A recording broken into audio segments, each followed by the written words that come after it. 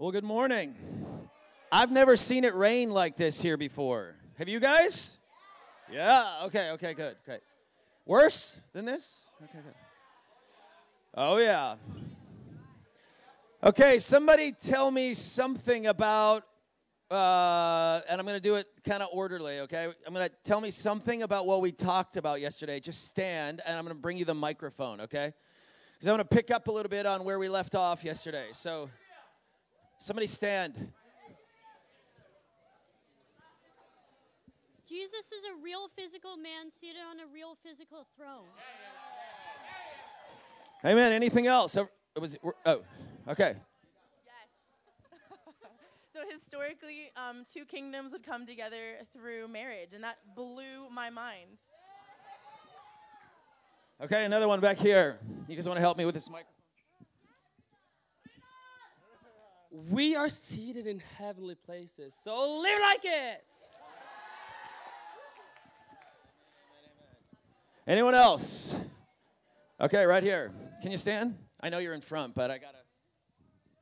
The kingdom of heaven should be way more realistic to us than the kingdom on earth that we can see. Amen. Another one back here. Good. Okay. What God wanted in the beginning, he's going to have at the end. Amen, amen, amen, amen, amen, amen. Okay, one more. Over here on this side of the room, you got to engage a little. Okay, right here. Sorry. I just love the imagery of like in Narnia when they're in Narnia and they're kings and queens and they know it, and then they come back into the real world. And it's just like amazing. It's just like it kind of paints such a clear picture for me. I love that. All right, cool. I just love like how you went from truth to action. So like if my actions aren't glorifying God, then what am I not believing about God? I love it. Okay, man, it's hard for me to draw lines. Okay, here we go. Yeah, so if we're from a heavenly kingdom, then we'll look foolish to this kingdom in the world. Woo! Okay, good. Okay, that's perfect. I want to pick up on a couple of the things that we talked about yesterday, specifically related to the kingdom of heaven. Wait. No, okay. All right, so here we are. On earth as in heaven reality. We talked about 4 things that were descriptive of heaven. What was it? 4 things. 1, worship. Intercession. Wait, okay, so pause for a second. Intercession. Let's go worship. Why? How do we know worship? Throne room. Okay, throne room. So we know places like Revelation 4, 5, places like Isaiah 6. We get this, people are taken up into a throne room and they see this worship that never stops. They never stop crying out, holy, holy, holy. Okay, worship. Intercession. How do we know this? Jesus is an intercessor. Okay, where's the passage? Hebrews 7:25. Very good. Jesus. See, that's super good. Seated at the right hand of the Father is always an intercessor. Okay, so Jesus in heaven is an intercessor. What was he when he walked on the earth? An intercessor. Okay, because his intercession took on flesh, right? Okay, so 3. What was 3 and 4? Good. Oh, wow. Okay, you guys are good. Unity. What passage were we in for unity? John 17. Okay, good. And love. What passage were we in for love? John 17. Okay, so good. Unity. Father, I desire that they would be one like we are one. All right? So Jesus prays, God, I want these believers, these saints that you've given to me, I want them to be one like you are one. And we talked about that passage that how good and how pleasant it is when brethren dwell together in unity, because there is a what? Commanded blessing, okay? Psalm 133, all right? Psalm 133, there's a commanded blessing. We talked about even just some of the implications. I'm going to pause for a second. Okay, love. John 17. What did Jesus pray in John 17 that said, this is a kingdom of love? Okay, good. The same love that you have. So he says, Father, I want them to know the same love that you have for me. I want them to know that same love. All right, that's crazy, all right? The same love that the Father has for the Son is the same love that the Father has for you. All right, so we begin to believe some of these realities of heaven, and it transforms our truth, which changes something on the inside of us. So we're not just trying to act differently. Something on the inside of us changes, and we naturally act differently, okay, is the point. Now, this right here, we talked about Jesus in a manger. We talked about the fact that he was not just kind of sweet little baby Jesus, meek and mild, but what was Jesus, what was his mandate? What was he thinking lying in that manger? Global takeover, global dominance, takeover, okay? He was not just like, often we think, oh man, like Jesus is so humble. He came as a baby and he like no one really knew him. No one really understood him. He died on the cross. That's really what his kingdom is like, and it is. It is. We have to understand that is part of his kingdom. It's like his kingdom is like a mustard seed. It comes so little, but at the end of the day, Jesus said that mustard seed is going to be the biggest of all. It's going to be the greatest of all, okay? So understanding that's the kingdom, what looks foolish today is one day going to seem the most wise. So Jesus, yes, coming as a baby, coming in humility, coming to die, all right? So it looks weak, it looks foolish, but don't be deceived, all right? Don't be deceived by what you can see with your eyes, because Jesus, sitting in that manger, was thinking, I am going to take over all the kingdoms of the world, all right? I'm going to rule every nation. Every dream in our heart that we have for our nation is going to come true. It's going to come true a little bit before Jesus returns. It's going to come true in fullness when he returns. All right? So we begin to see that when I give myself to the wisdom, and I like to call this the government of God, meaning it's like the government of a nation impacts the life of the people in that nation. Right? So the government of the United States, or the government of South Africa, or the government of North Korea impacts the life of the people in that nation, right? Isn't that true? So what the government does, the way that the government functions, it determines what life is like for people in that kingdom. So I like to think of this as the government of God, like in the government of God, the place where his throne dwells, the place where the king reigns, it looks like this. It doesn't look like our systems of government where we're either voting or it's communist or it's socialist or it's a tyrannical dictator. It doesn't look like those kinds of things. It's a perfect king who sits on the throne who's going to change everything, and that government functions with worship, intercession, unity, and love. All right? So how does that determine, for example, the way I live on outreach? What kind of decisions do I make about what I do with my life on, I'm just going to go with that little block of time called outreach. What does it shift about the way I live life on outreach? Someone answer the question. How you spend your time, okay? Meaning, okay, so I'm going to understand that probably one of the most powerful things I can do is actually pray. All right? I know that when you guys go on outreach, you spend a good number of hours in the place of prayer and worship. Why? Just because it's kind of feel good and it takes up time? No, it's the government of God and it's powerful. And when you go in and you step foot on that nation, you bring the kingdom in your worship and intercession. All right? We're not just filling time. You have to understand that. You have to understand that it's more than just, hey, this is fire and fragrance and we kind of do this worship and prayer thing. No, this is fire and fragrance, and we do this worship and prayer thing because it's rooted in the government of God. All right, so you have to understand. So when Jesus prayed, for example, in Matthew 6, and he said, his desire, our Father who is in heaven, hallowed be your name, let your kingdom come. let your will be done on the earth as it is in heaven. Okay, we pray that prayer. Often when we pray that prayer, we're thinking about the outcome of what happens in heaven. So for example, we're thinking we want it to be on the earth as it is in heaven. We want no more sickness, no more disease, no more dying, no more human trafficking, no more poverty, no more anything on the earth that is contrary to the kingdom of God. But what we have to understand, the way that we get that is to agree with the government of God. So when we pray, I want it to be on the earth as it is in heaven, that means I want the government of the earth to shift so that we get the outcome of that government. So I get the benefits of the government of God if I say yes to these things.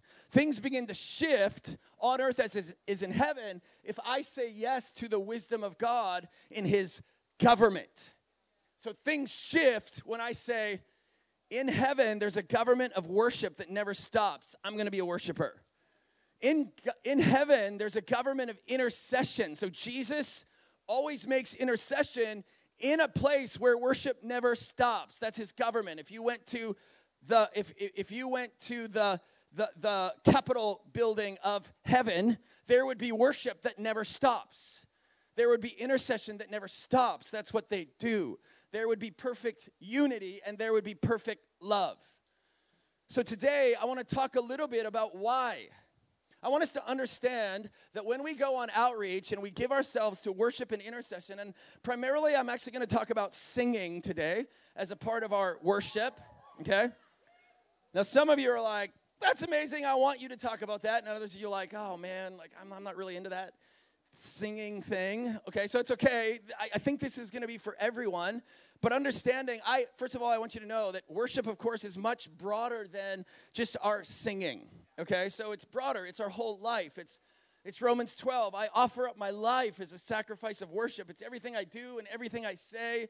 My intercession takes on flesh. I live a life of worship. But biblically, we have to understand the place that singing has and the power that singing has in our own lives and even in the proclamation of the gospel. So, it was 6 years ago. I was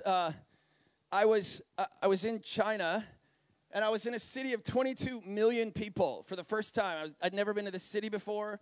A friend of a friend had given me a contact. I was wanting to take about 15 people over to China, and we were gonna spend 2 weeks just in strengthening the church and giving ourselves to prayer and worship. Just basically, our goal was to bring the government of God to China and shift things in partnership with the local church. So I was connecting with this local pastor. Thank you, you're amazing. Everybody, yes. Hospitality is such an amazing thing, and you guys are the best at it, all right? So I'm in China. I'm in this city of 22 million people, and you have to understand, like, I'm from this tiny little town in the wheat fields of Canada, and there's about 1,000 people in the town. So, I mean, cities are like overwhelming to me sometimes. So now I'm in a city of 22 million people in China, and I've never been there before in my life. And I have this contact on my phone that I'm supposed to meet with, and I'm arriving by train, and I get off the train, and as I get off the train, I get a text from my contact that says, I can't meet you anymore. And I'm like, oh my gosh, what do I do now? I'm in this city.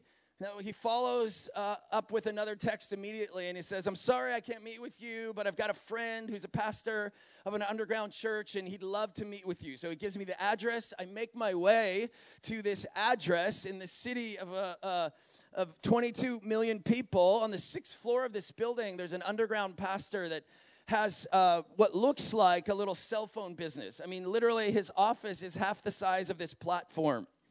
And he's got a little glass encased stand with literally probably got 5 cell phones in it, which is his cover. All right, so he is really a cell phone salesman, but he's really a pastor. So this is his office, and I'm meeting with him there, and we just begin to talk about what his life is like, his family, his kids, the church, what's going on, and I begin to share with him the vision of night and day worship and prayer, the government of God. We want to come. We want to strengthen. We want to partner with the church in China. And I can just see his eyes begin to light up. It's just like, English is not clearly his first language, but he's pretty fluent. And so I see his eyes begin to light up as I talk about bringing singers, musicians, intercessors. We're going to worship. We want to bring the kingdom of heaven here now. And I see his eyes light up, and he takes me. He says we have more office space. So he takes me across the hallway to probably a room that is 3 times the size of this platform. And I walk into this room. And as I walk into the room, I see that over in the corner, there's a little platform. I see on the little platform, there's a keyboard, there's a guitar, there's a screen with a projector, there's a djembe, little drum, and then there's little carpets on the floor that say Leviticus 6:13. The fire on the altar will never go out. And I realized in that moment that I have stumbled into a prayer room in a city of 22 million people in the middle of China, a nation where it's actually kind of difficult to do that. It's kind of difficult to have a prayer room in the middle of China.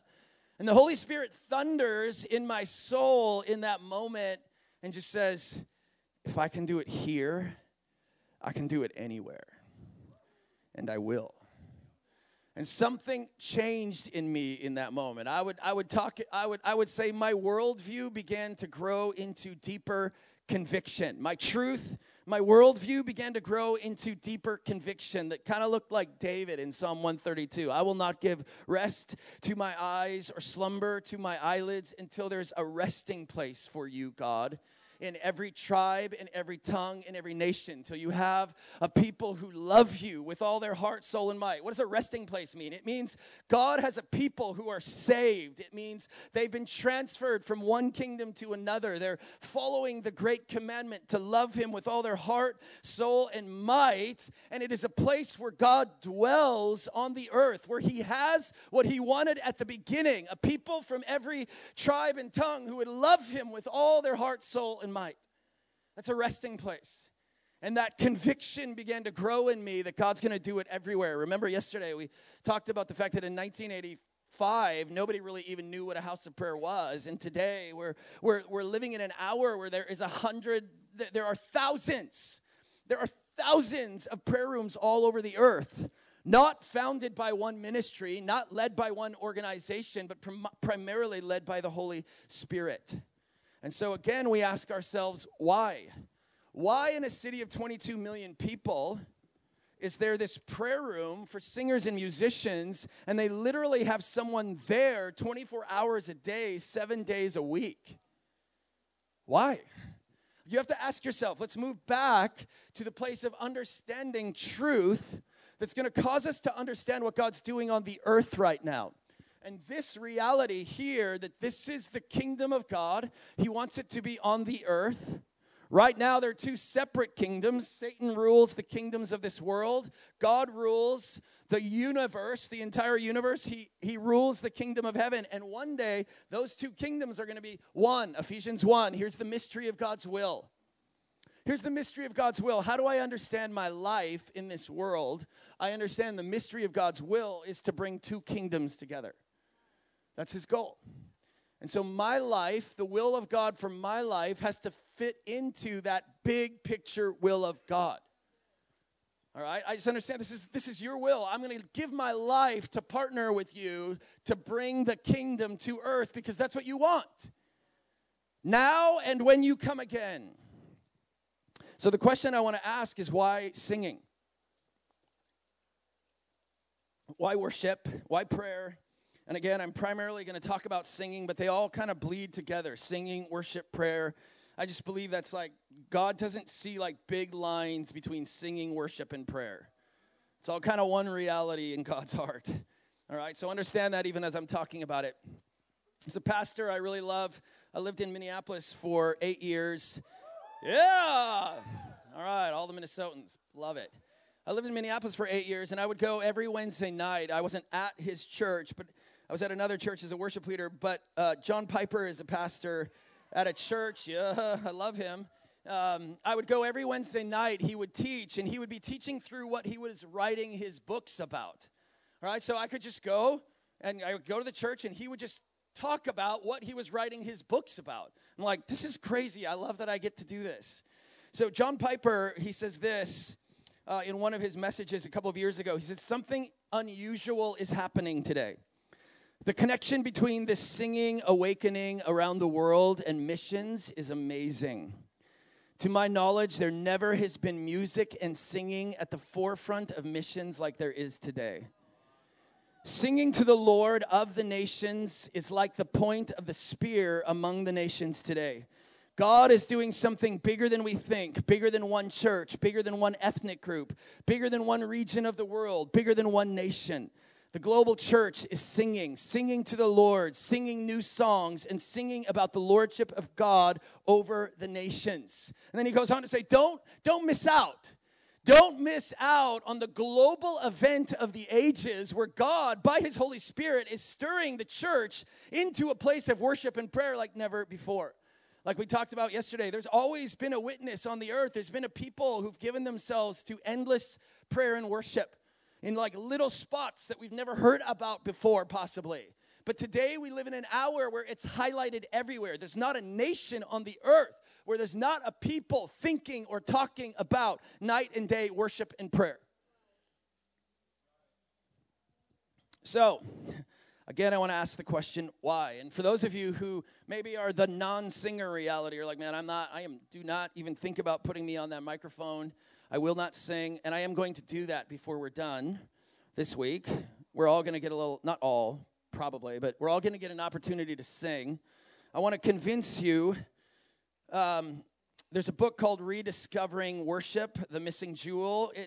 Here's a little snippet from it. When a non-singer becomes a Christian, he or she becomes a singer. Not all are blessed with finely tuned ear and a well-modulated voice, so the sound may not be superb. It may even be out of tune and off-key. But remember, worship is a state of heart. Musical sound is a state of art. Don't confuse them. All right, don't confuse them. Worship or singing is a state of the heart. Okay, it's at the end of the day, God does not care what your voice sounds like. That's not his first concern.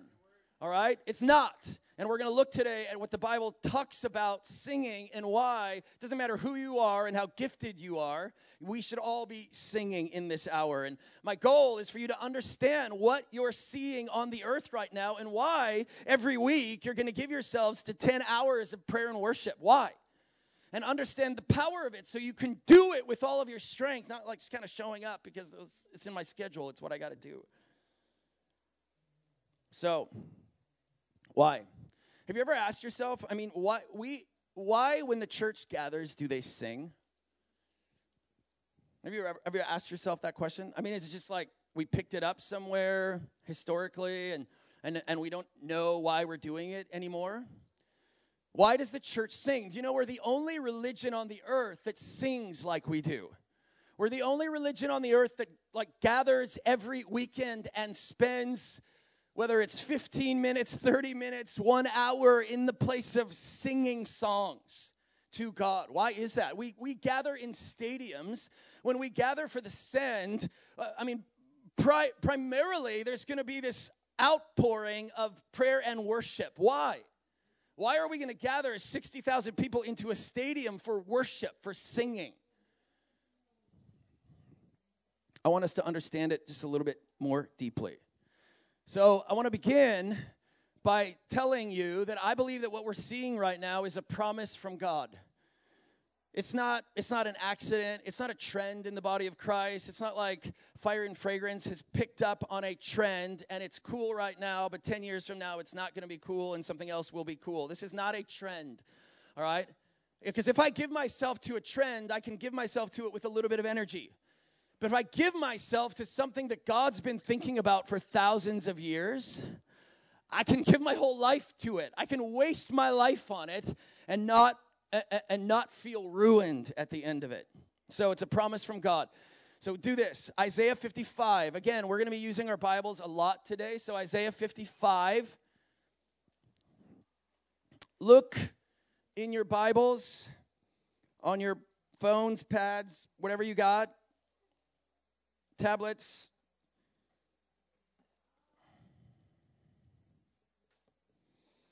Isaiah 55, verse 12 and 13. I believe Isaiah was seeing something about the day that you live in. Isaiah 55, verse 12 and 13. You got it? Some of you got it? Okay.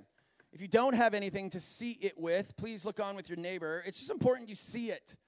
It's important for you that you're not just hearing words out of my mouth. There's a difference between the words that I say and the words that God says. Okay? They're like totally different. So I need you to see that these are words from God. So Isaiah 55, verse 12 and 13. You shall go out with joy and be led forth with peace. The mountains and the hills shall break forth into singing, and all the trees of the field shall clap their hands. Instead of the thorn shall come up the cypress. Instead of the briars shall come up the myrtle. Okay, so one of the questions we ask when we read a passage like this, Isaiah 55, verse 12 and 13, is like, what's happening? Like, where are we in the context of human history? I want to understand what's happening. I want to understand what Isaiah is thinking. I want to understand what God's thinking. So Isaiah talks about a time on the earth when people will go out with joy and be led forth with peace. The mountains and the hills will break forth into, and all the trees of the field will, And then what happens? What does he say? What happens immediately after? Okay, he talks about a thorn or a briar is going to be changed into something else. Okay, so instead of the thorn will come up the cypress. Instead of the briar shall come up the myrtle. All right, so when did thorns come on the earth? Over here at the fall. Okay, good. So we're over here at the fall. Thorns came into the earth. When do thorns leave the earth? When Jesus comes, okay? When Jesus comes, the curse is removed. All right, so the curse that came onto the earth in Genesis 3 is removed over here somewhere in the book of Revelation when Jesus comes. So we know that what Isaiah is talking about in Isaiah 55 is a moment on the earth when Jesus comes. So, and then so now we've got the context for those verses. He's talking about a time on the earth when the curse is removed. What's happening when the curse is removed? Earlier in the verse. You shall go out with joy. Okay, that's us, okay? You shall go out with joy. You shall be led forth with peace. That's us. The mountains and the hills will break forth into.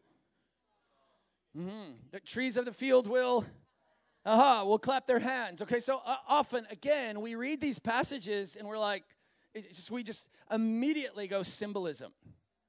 We immediately go, he's just making an illustration, of course.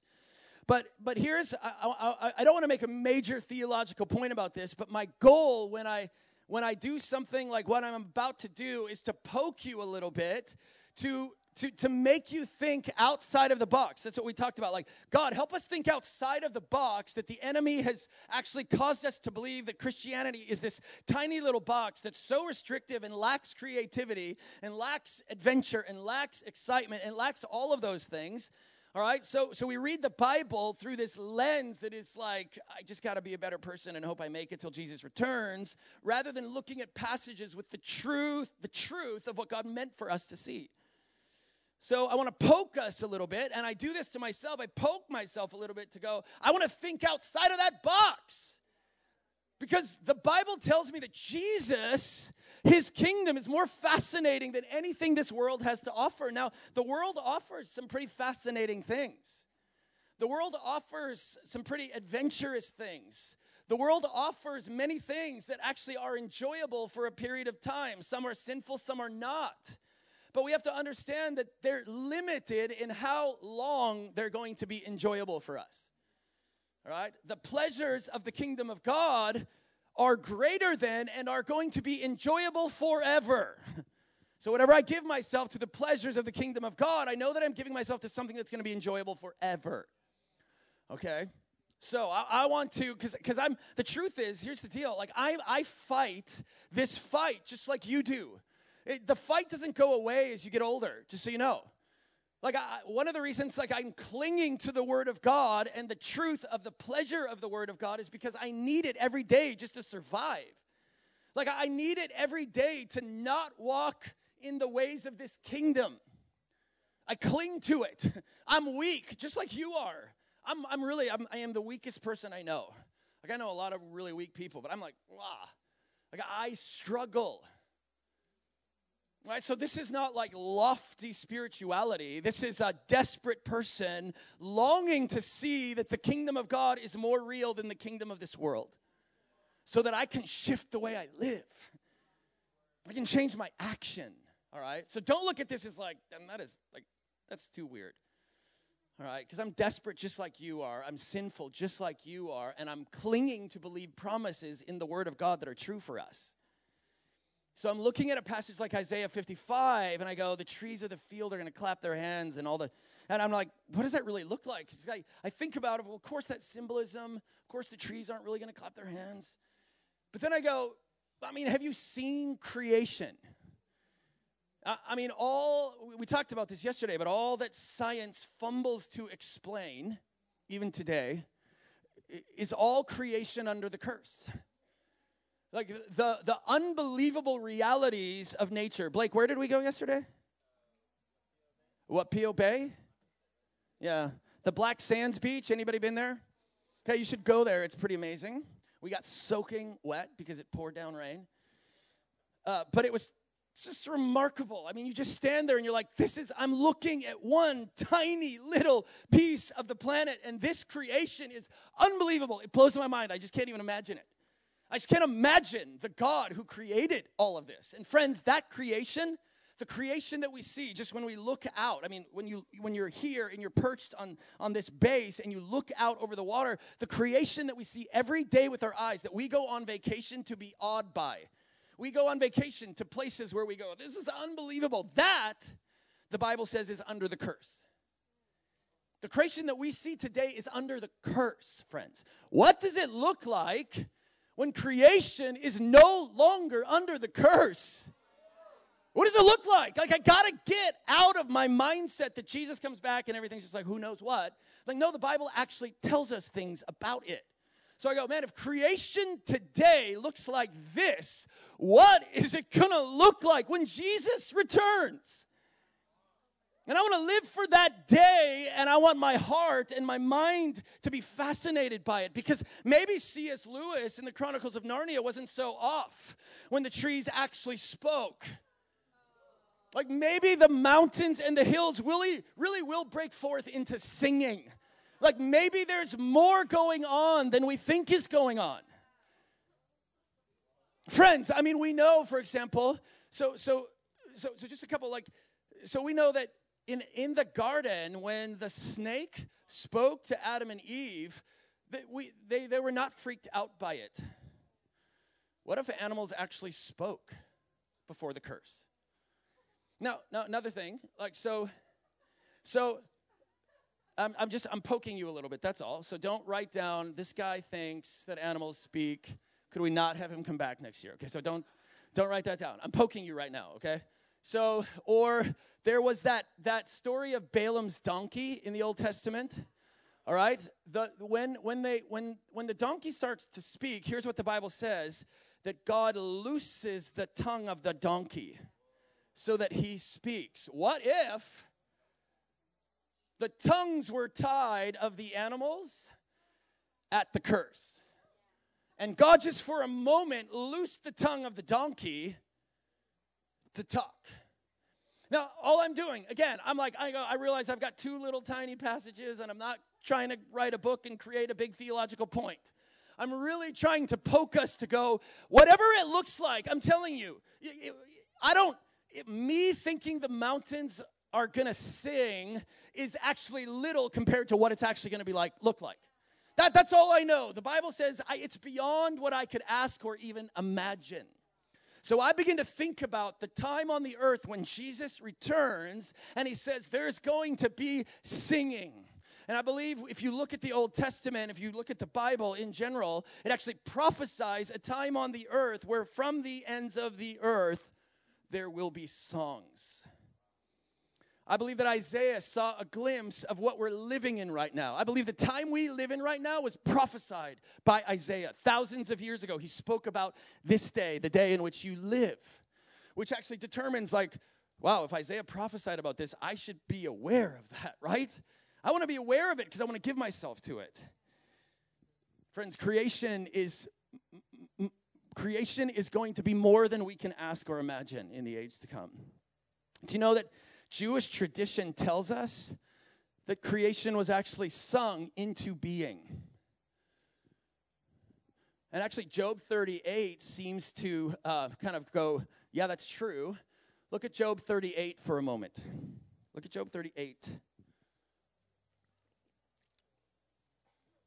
Job 38, verse 4 and verse 7. I'm going to read a little bit of verse 4 and verse 7 just to give you the context of what's taking place. Job 38. Job 38, verse 4 and verse 7. Okay?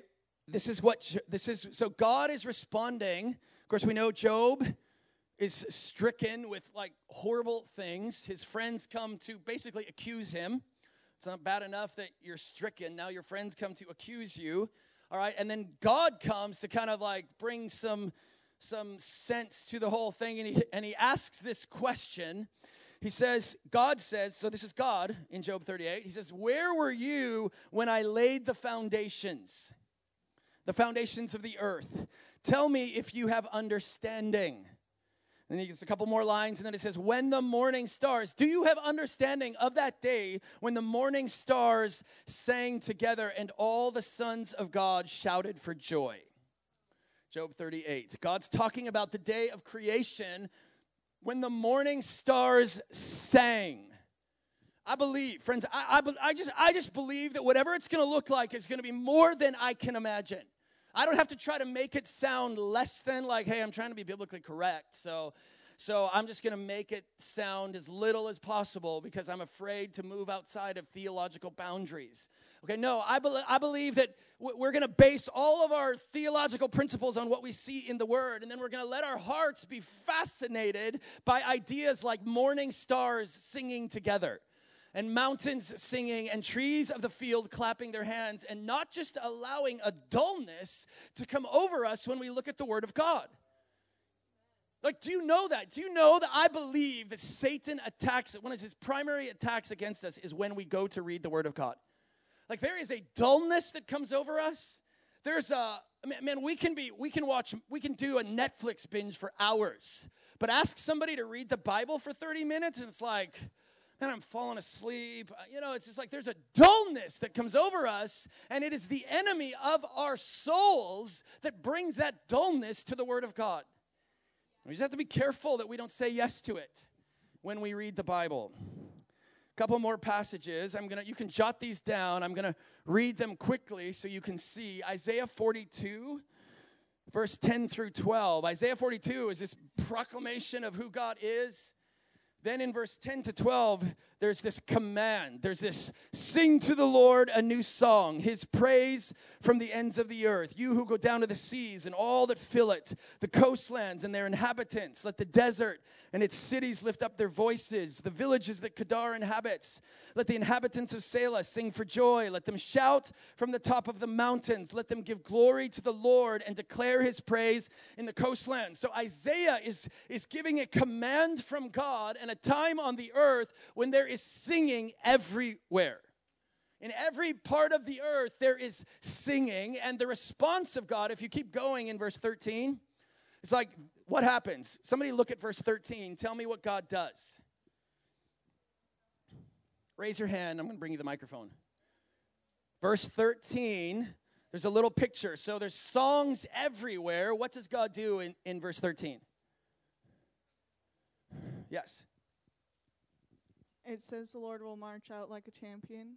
Okay, good. So the Lord will march out like a champion. It talks about the zeal of God coming on the earth, okay? It actually sounds a little bit like the Old Testament. You know the Old Testament when God would kind of put the singers and musicians out ahead? And they had this battle that seemed completely impossible. And then these guys would blow trumpets and they would shout and sing, and boom, God would come and release his vengeance against the Assyrian army. And the people of Israel wouldn't even have to raise their hands. That's what I think is happening here in Isaiah 42. I think in Isaiah 42, there's a time on the earth where that picture in the Old Testament of armies that have singers and musicians ahead of the actual warriors, or they are warriors, all right? So, and then God comes and fights for them is a global picture of what's going to happen before he returns. Where the church is going to be singing and God is going to come in his power to make all of the wrong things right. We have to understand, like, we need to be a people who love the judgments of God. So I just know, like, I remember hearing people pray, like, God, we ask for your judgment. And I'd be like, no, like, I know how sinful I am. I need the mercy of God. You know, like, I don't want your judgment right now. That terrifies me. All right, but we have to understand, we want to be a people who, when we see God moving in fierce power, we have to understand the judgments of God are beautiful, because here's what the judgments of God are. He comes to make all the wrong things right. He comes in his perfect love, and he makes all the wrong things right. So we can boldly ask God for his judgments in my life right now, because I know that he's going to come and make all of the wrong things right. Let's keep going. Isaiah 35. Isaiah 35 says this, and the ransomed of the Lord, verse 10, just jot it down. Isaiah 35, verse 10, you can look at it later in case you don't believe me. The ransomed of the Lord shall return and come to Zion with singing. Okay, who are the ransomed of the Lord? Us. Yeah, it's not super complicated. The ransomed of the Lord are us. Okay, the ransomed of the Lord shall return to Zion singing. Everlasting joy shall be upon their heads. They shall obtain gladness and joy, and sorrow and sighing shall flee away. What does that sound like? When does that take place? Gladness and joy and sorrow and sighing shall flee away. That sounds a little bit like Jesus coming back, okay? Right? So that time when the redeemed come to Zion, they're going to come with a song. They're going to come singing. All right? Keep going. Isaiah 24. Isaiah 24 is this picture of a time of unparalleled judgment of God on the earth. There's like where God comes in the greatest judgment on the earth, Isaiah 24. Then in verse 15 and 16, it says this. It says, they lift up their voice and they sing for joy. So basically what Isaiah says is when it's going to be like that on the earth, then they will lift up their voice and sing for joy. Over the majesty of the Lord they shall shout from the west. Therefore give glory to the Lord in the coastlands of the sea. Give glory to the name of the Lord, the God of Israel. For from the ends of the earth we hear songs. Glory to the righteous one. I believe we live in that hour right now where we're beginning to hear songs everywhere. More than ever before. So I'm going, whoa. This is like, I can kind of see that. I can kind of see that Isaiah is talking about a time on the earth where everywhere there's going to be songs, and the church is going to be singing, and we get to be a part of that. One more passage. Isaiah 52, verse 8. Just jot it down. Maybe you've heard about Isaiah 62. Isaiah 62 talks about, there's a prophecy that says that I'm going to set watchmen on the wall.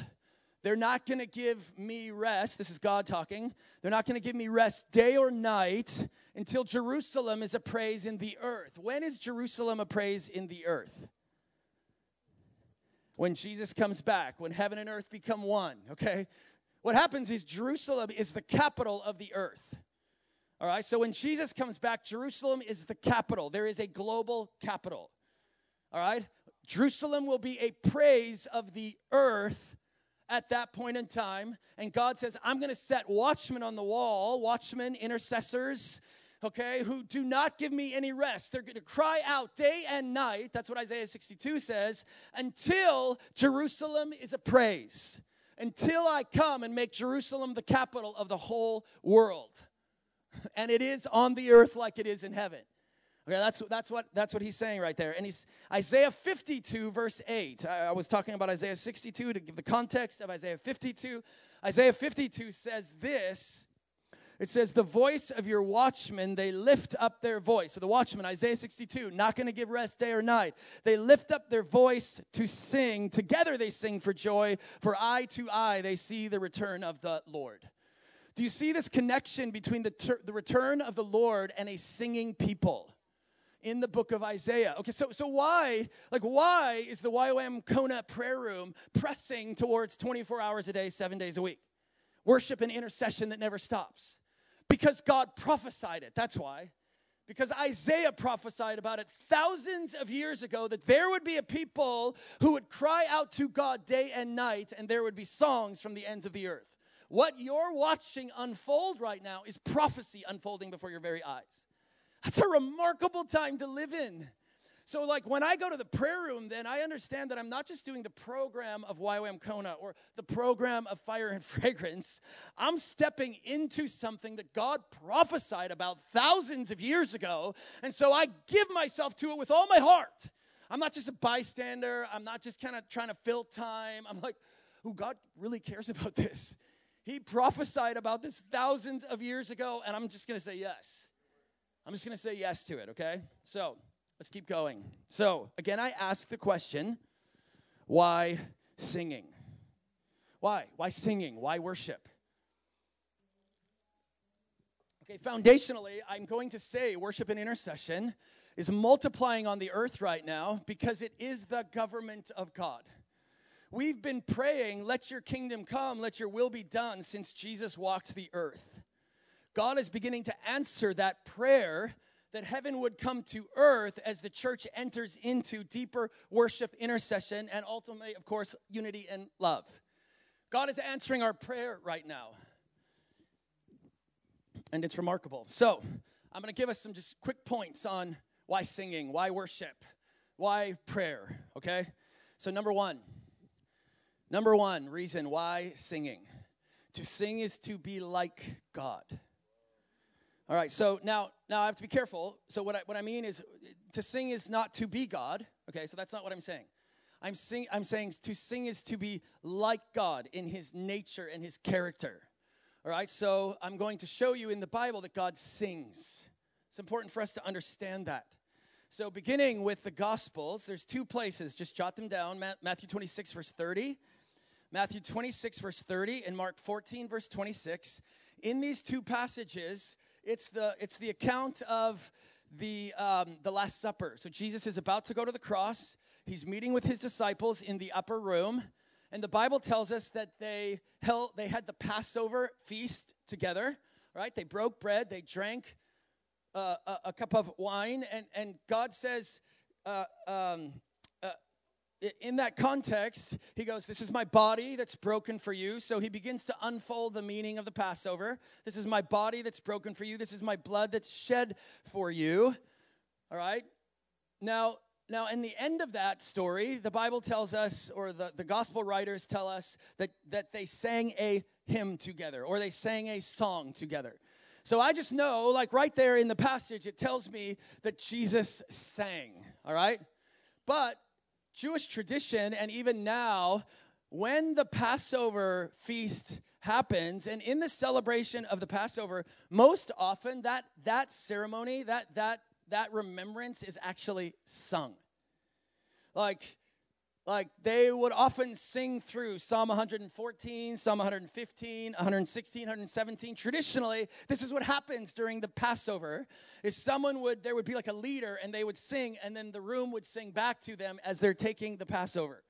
So traditionally, as we look at this passage, we could look at it and go, Jesus was leading them in the Passover. He sang, the disciples sang back. They sang through the entire thing. That's what actual Jewish tradition would tell us. So I can, with all confidence, tell you that Jesus sang, because the Bible tells me that he sang, but I think it's even more than we think it is. So the Gospels. Then Hebrews 2, verse 12. Hebrews 2, verse 12 says this. Hebrews 2, verse 12 is quoting Psalm 22, verse 22. Hebrews 2, verse 12. There's two times in the Bible The writer to the Hebrews is quoting Psalms 22, verse 22, and it says this. This is why he is not ashamed to call them brothers. He is Jesus, okay? So in that context, this is why he is not ashamed to call them brothers, saying, I will tell of your name to my brothers in the midst of the congregation. I will sing your praise. So he, in this verse, is referring to Jesus, all right? So what the writer to the Hebrews is saying is Jesus is not ashamed to call you his brother or his sister, so much so that he will tell of your name in the congregation, meaning Jesus is not just waiting for us to sing to him. He's not just waiting for us to sing to him. What happens is he actually identifies with us as our brother. He looks at us like in the eye, and he's not just waiting for us to sing to him. He actually comes into the congregation and joins us in our song and sings with us. Like, I will tell of your name in the congregation, I will sing. All right, that's what's happening. Psalm 22, Hebrews 2. We see Jesus singing with us. I love this picture. I love to think about when we gather in worship, Jesus sings with us. Jesus, the Son of God, sings with us. It's powerful. It's powerful to think of Jesus not just waiting for us to sing to him, but actually singing with us. Zephaniah 3:17, jot it down. Zephaniah, yeah, you guys are good. Zephaniah 3:17 is actually it's a prophetic picture of the day that we are standing around that throne from every tribe, every tongue, and every nation. We're standing around that throne. We're longing for the day because the Bible tells us that we're going to sing a new song.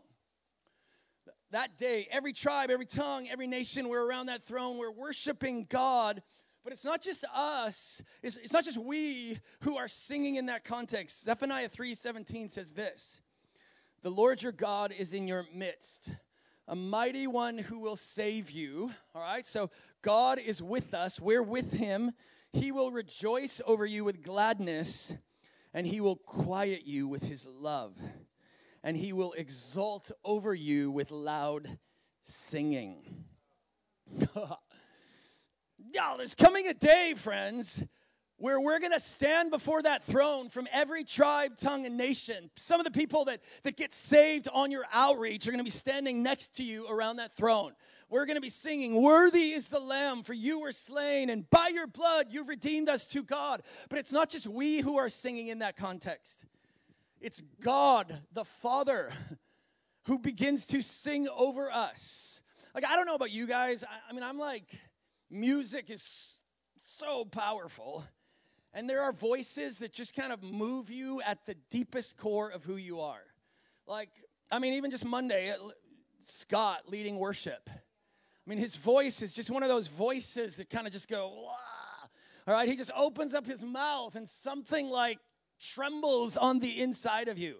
I mean, you know those moments in worship where you just feel like every part of your body is alive. Like, we call it goosebumps sometimes, but it sounds so stupid. All right, but it's like I'm like in this place of worship. I feel the presence of God so tangibly. I don't ever want it to change. Like, I feel like if this gets any better, I'm going to explode. Do you ever feel that? I mean, worship, it's like, oh, this is so good. I think that's just our it's our human body longing to be resurrected so we can actually touch what we were made for. Like, every part of our body under the curse is going, I was made for your presence. I was made. But I think if he sang over us right now, I just think our whole body would explode. Like, I just think our physical body couldn't take it. I mean, if a guy like Scott can sing, just open his mouth, he's just a human being like you and me, and everything in me goes, this is unbelievable. What is it like when God sings over us? What's it going to be like? I mean, we will need a resurrected body just to survive it. Like, you do not want to get around that throne without a resurrected body. Okay, you're gonna die. So, of course, Christianity is a singing faith because God, our founder, Jesus, is a singing God. All right, so we're made in his image. We are those people who sing. Okay, so to sing is to be like him. To sing is to be like God, number one. To sing is to obey. To sing is to obey. So often in our culture, the word obey is not super popular. All right? We are a people who like to be invited into things. Like, I know that I should do that, but could you say it in such a way that I feel invited into it? You know, and then I'll respond better. And the truth is, I think we're made that way. I think God does that. I think God invites us into partnership, and he's given us that thing in us that just really wants partnership, not just like, I don't want to just like do what I'm told every time. I really want to own it. But at the same point in time, God is God. And God is not like this evil sort of father standing back at a distance going, I told you to obey. I want you to do it. He's not a control freak. He is this father who has bright eyes, big smile in his face. And he's like, the reason he says obey is because he knows the way that he made you. He's like, do you know that I made you for my presence? And when you sing, you're going to encounter me in a deeper way. I'm like, this is an invitation, friends. Obey. Just sing. Just sing. I'm telling you, something happens because I made you that way. That's the voice saying obey. The voice we see obeys often is like this angry guy in the corner that's mostly mad at us. It's like, I said obey. We're like, okay. All right, no. It's like this bright eyes, big smile, God, Father going, I made you this way. And I'm telling you, if you sing, you're going to start to encounter me at a deeper level. All told, the Bible has 1,150 references to music, 400 references to singing, 50 direct commands to sing. Commands. Now, here's one of the things that tells me we don't always really understand the gospel. Like, we are heavy on the do not commands of God. We're heavy on the don't do that, don't do that, don't do that. We think of those as the commands of God. But the do commands of God, we often just slide over those like they don't mean anything. Like, love me with all your heart, soul, and might. That's a command. Okay? Sing to the Lord is a command. And we need to give more attention as believers to the do commands of God than just the do not commands of God. That's what tells you that we're seeing something a little bit wrong. We're a little too focused on our behavior and not focused enough on loving God with all our heart, soul, and might and doing what he's commanded us to do. All right? The do not commands are important, but they're not more important than the do commands of God. So when the Bible says sing to the Lord a new song, that's a command. That's a command like don't commit adultery. There's a don't command of God and there's a do command of God. So the command to sing, it's not like optional. It's not like if you are, Bethel music artist, sing to God. Like if you have a CD that's going, or if you have an album that's going global, I know I use the word CD. If you have an album that's going global, then sing to God. That's what it says. This is a command for everyone. Go sing to God. You just got to picture God the Father going, man, I'm telling you, if you just open your mouth and sing, I don't care how weak it is. I don't care how little it is. I don't care what it sounds like. Just sing to me because you were made to sing. You were made to sing. Do you know, two of the people in life that I respect probably, the most, two of those people are John Piper and Mike Bickle. And both of those men, with Mike, I've heard him say it to me, just the question of like Mike, like how do you become that passion for Jesus guy? And he just simply said, I just take short phrases from the Bible that I see in the Word and I sing them to God all day long. John Piper says the same thing. He says, I just sing phrases from the Bible all day long. And it fuels this fire on the inside of who I am. Friends, sometimes we're like that guy, and his name is evading me right now in the Bible. So you're gonna have to help me out. So the guy, I think he's an Assyrian army guy. Now I sound super biblically illiterate. I apologize. And thank you, Naaman. There we go. Naaman. Thank you. What's your name? I didn't even tell the story. It's like, are you reading my mind? Clearly not, because I didn't know the name. Naaman has a servant. Naaman has a servant who is Jewish. All right. So Naaman has leprosy. And he doesn't know what to do. He's this high commander in the Assyrian army. And so Naaman has this servant who is Jewish. She's a slave. And this Jewish slave says to him, hey, I know a prophet in Israel who can heal you. So Naaman, kind of in a like, yeah, I'll do anything to get healed. He goes with all these gifts to, which one was it, Elijah or Elisha? Okay, Elijah. I'm going to count. You can look it up. So he goes to Elijah, okay, and the prophet, this is what the prophet says to him. He says, the prophet goes, go and dip in the Jordan River 7 times and you will be healed. Okay, if I'm getting any of the facts wrong, just let me know, okay? All right, so go and dip in the river 7 times and you will be healed. So Naaman goes, are you kidding me? I did not come all of this way to dip in the river. That's so foolish. I could dip in any river where I come from and they're cleaner than the Jordan. So he packs up to leave. And his servant goes, it's just so simple. Like, I mean, we're here already. Why don't you just do it? So he goes, all right, I'm here already. It sounds foolish. I'll do it. And so he goes and he dips in the river 7 times and he's healed. Like all of his leprosy is gone. And we're kind of like that sometimes with the do commands of God of sing. It's like, it's so simple. It seems so foolish at times to the world. But God goes, no, if you just sing, I'm telling you, something's going to happen on the inside that's going to transform you. And it seems little and it seems foolish, but it's more powerful than you know that it is. So to sing is to obey. To sing is to be like God. To sing is to obey. It's just to obey. Just do it. To sing is to pray. I love this one. John Calvin considered songs to be sung prayers. Okay, so basically what he said was like, when I sing a song of adoration, I'm praying a prayer of adoration. When I'm singing a song of thanksgiving, I'm praying a prayer of thanksgiving. When I'm singing a song of dedication, I'm praying a prayer of dedication. When I'm singing a song that is an intercession, I'm praying a prayer of intercession. So therefore, for all of us in the room who probably struggle with long hours in the place of prayer, and I'm one of those, like adding music to my prayer life is massively powerful. It's not a crutch. It's not like, man, if you can't make it just in like rock pile, pray loud, no music, then all right, add music. That's kind of for the wimps. It's kind of for like the lightweights. No, it's actually so much more powerful than that. Understanding that when we sing something, we're actually praying it. Because prayer is just that conversation we have with God.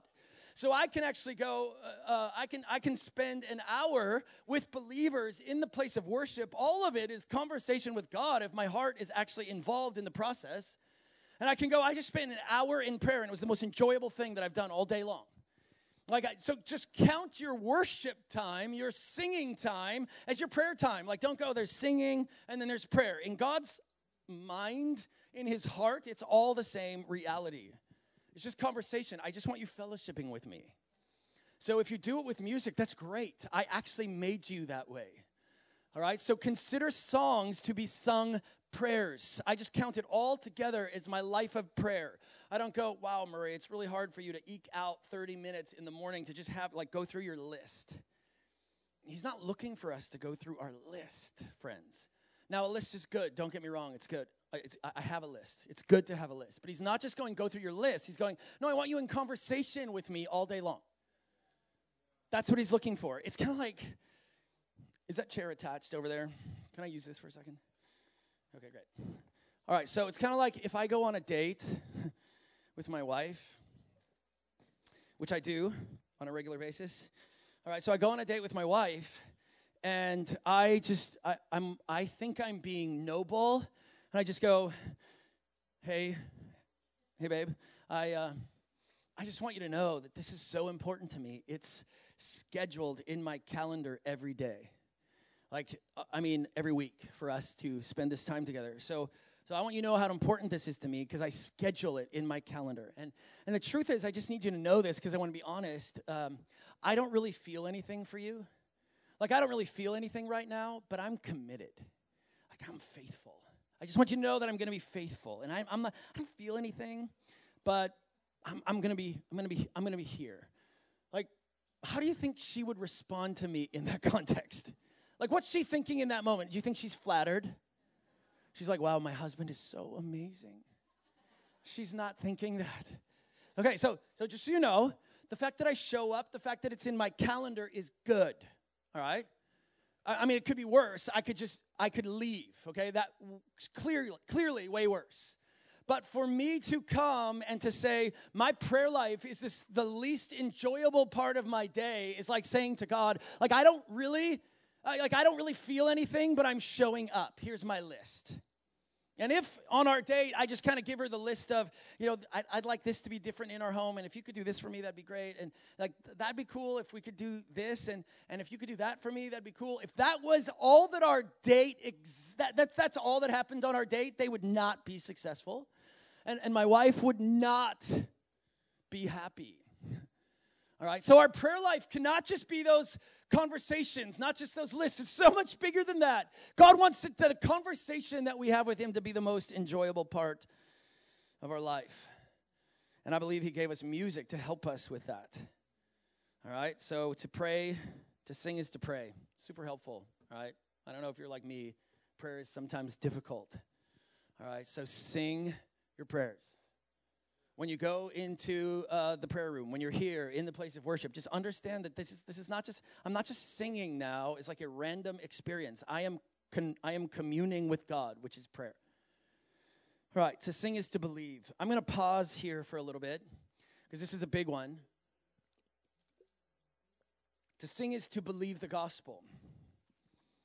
A lot of times people ask me, like, you've been a worship leader for a while, like, how can we get our church to really engage in worship? Not just kind of standing there singing or just a little bit engaged, but I want them wholeheartedly engaged. How do you do that? And often the conversation can be about skill of the team, song selection, the way we do certain things in the service. But I'll tell you, all of those things are good, and I like a skilled worship team. I like picking the right songs and doing all of that stuff.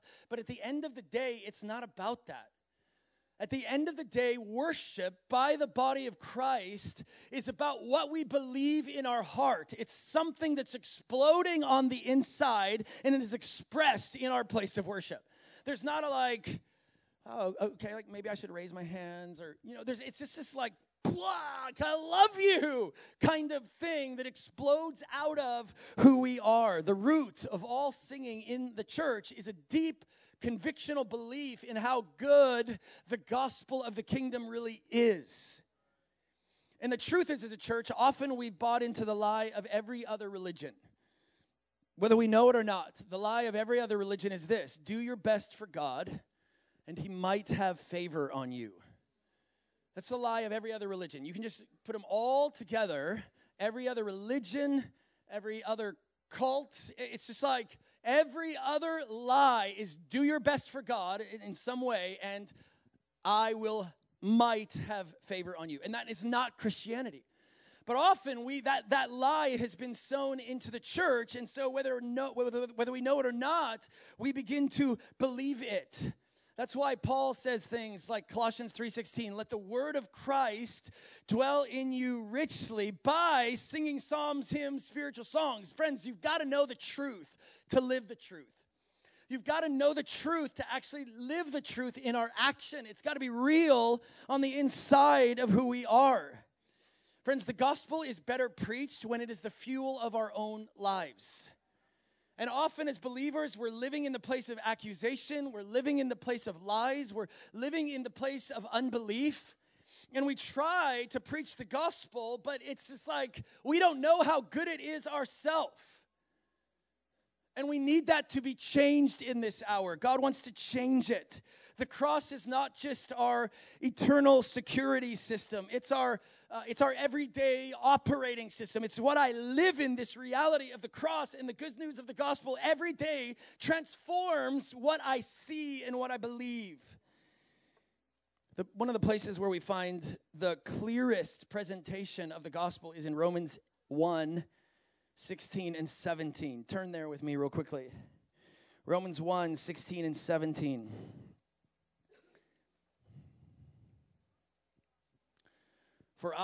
This is what Paul says, Romans 1:16 and 17. What is the gospel? What do I need to believe? For I am not ashamed of the gospel, for it is the power of God for salvation to everyone who believes. to the Jew first and also to the Greek. For in it, the righteousness of God is revealed from faith to faith, and as it is written, the righteous shall live by faith. Okay, so there's the phrase, the righteous shall live by faith. So what is Paul saying here? This is what Paul's saying. He's saying the righteousness that God demands from us. Okay, do you ever feel that? You're like, man, I just can't make it.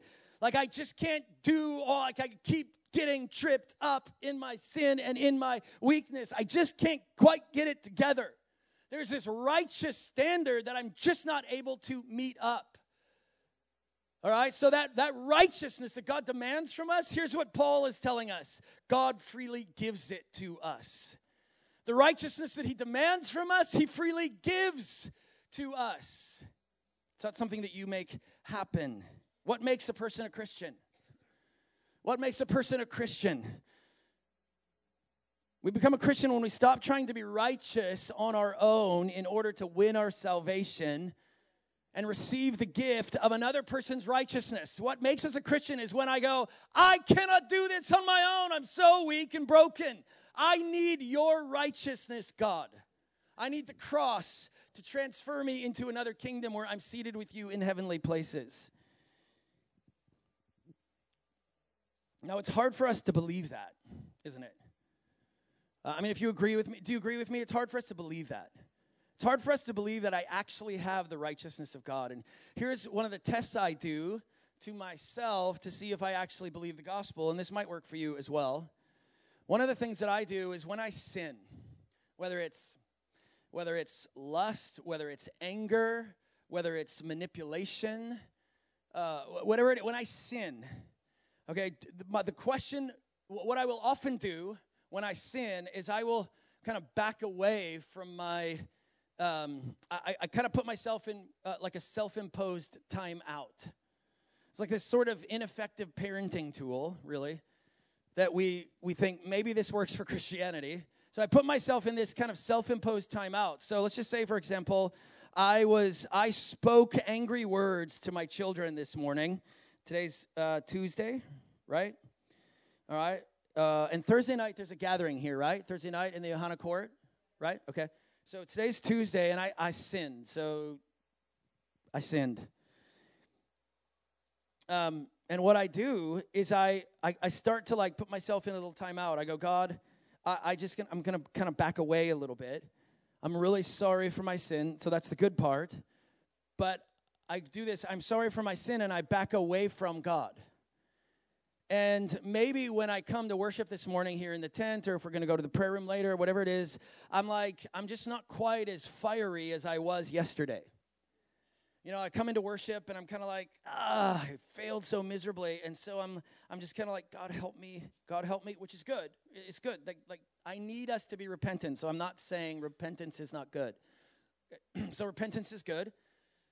But I kind of take this position of now I know that God's sort of like, I know there's separation between us, and so I'm going to kind of back away a little bit until I can, like, prove my love to God again.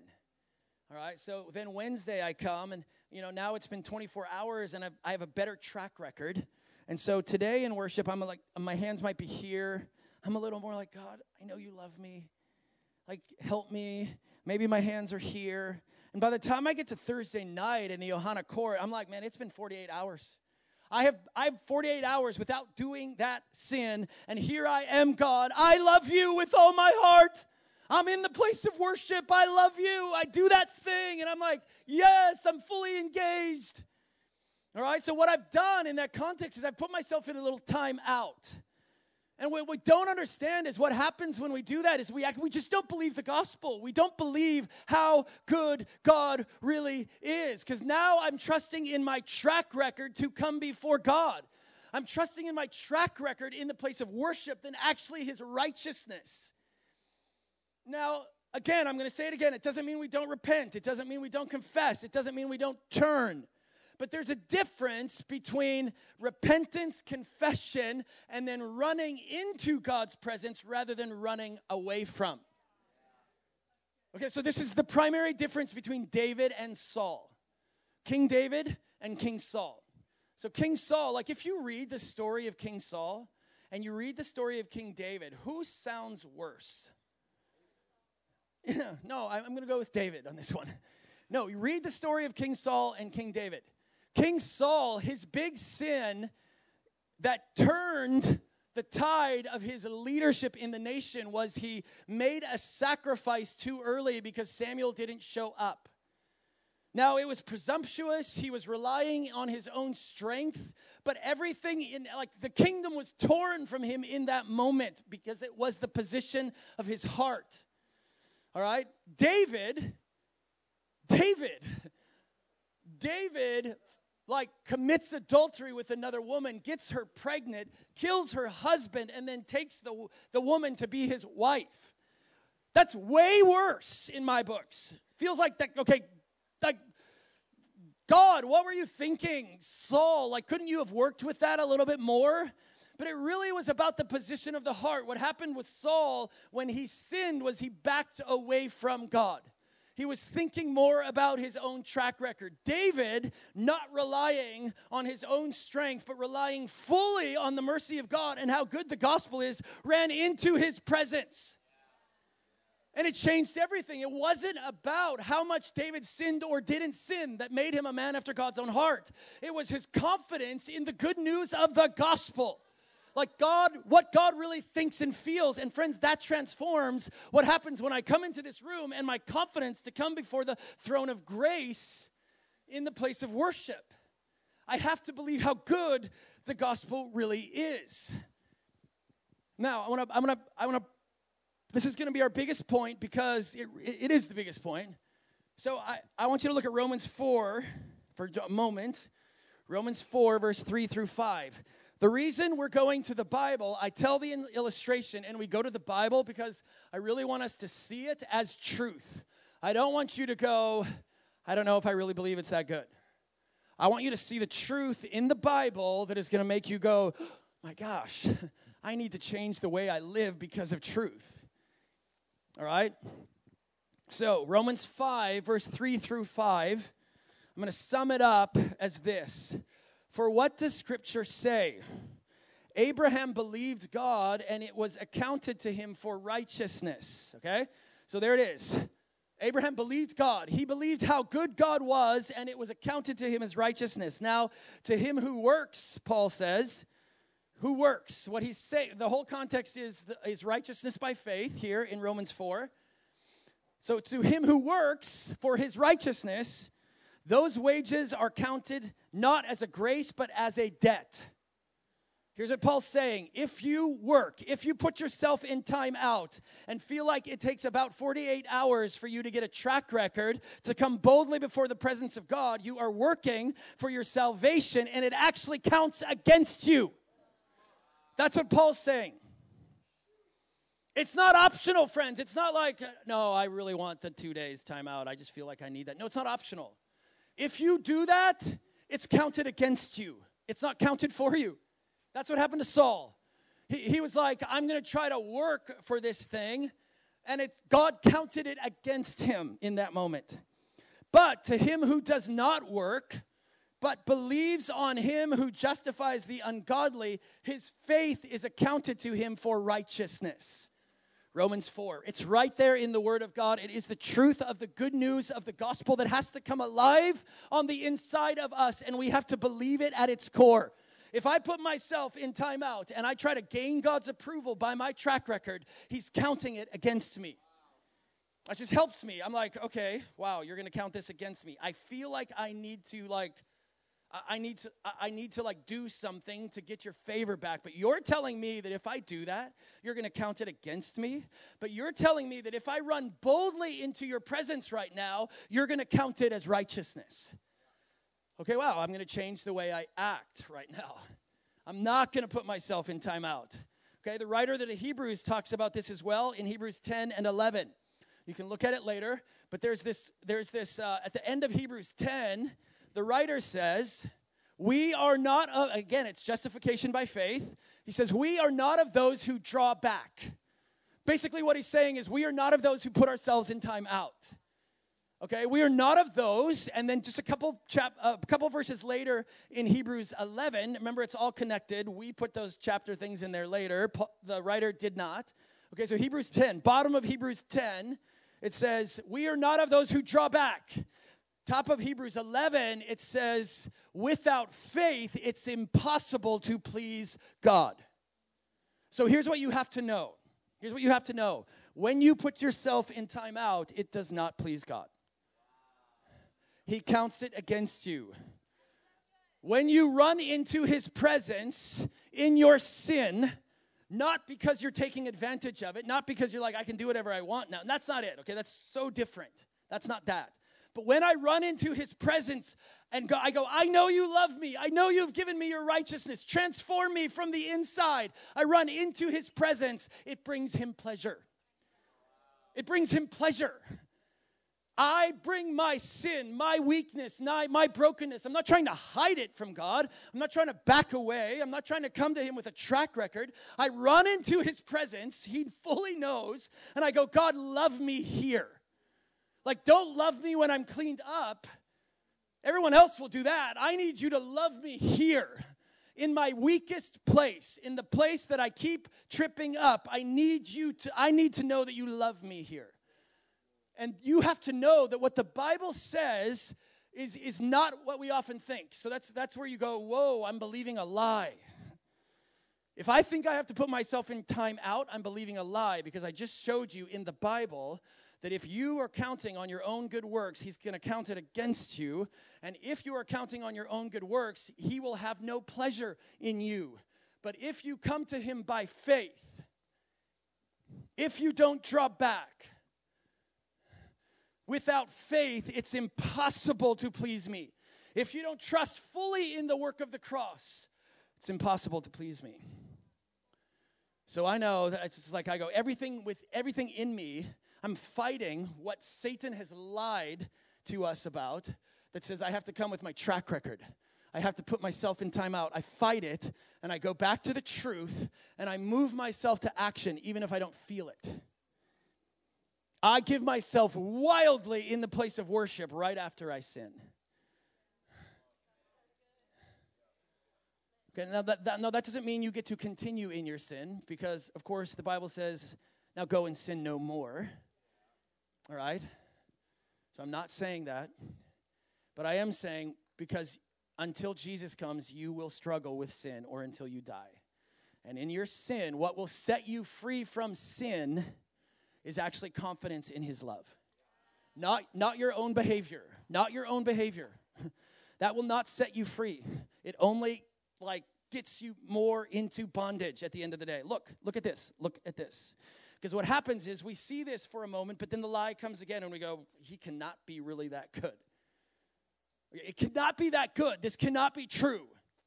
Because we actually see the lie in our own culture. Every other religion believes it. Do your best for God, and he might have favor on you. Okay, so look at Galatians 5, verse 1.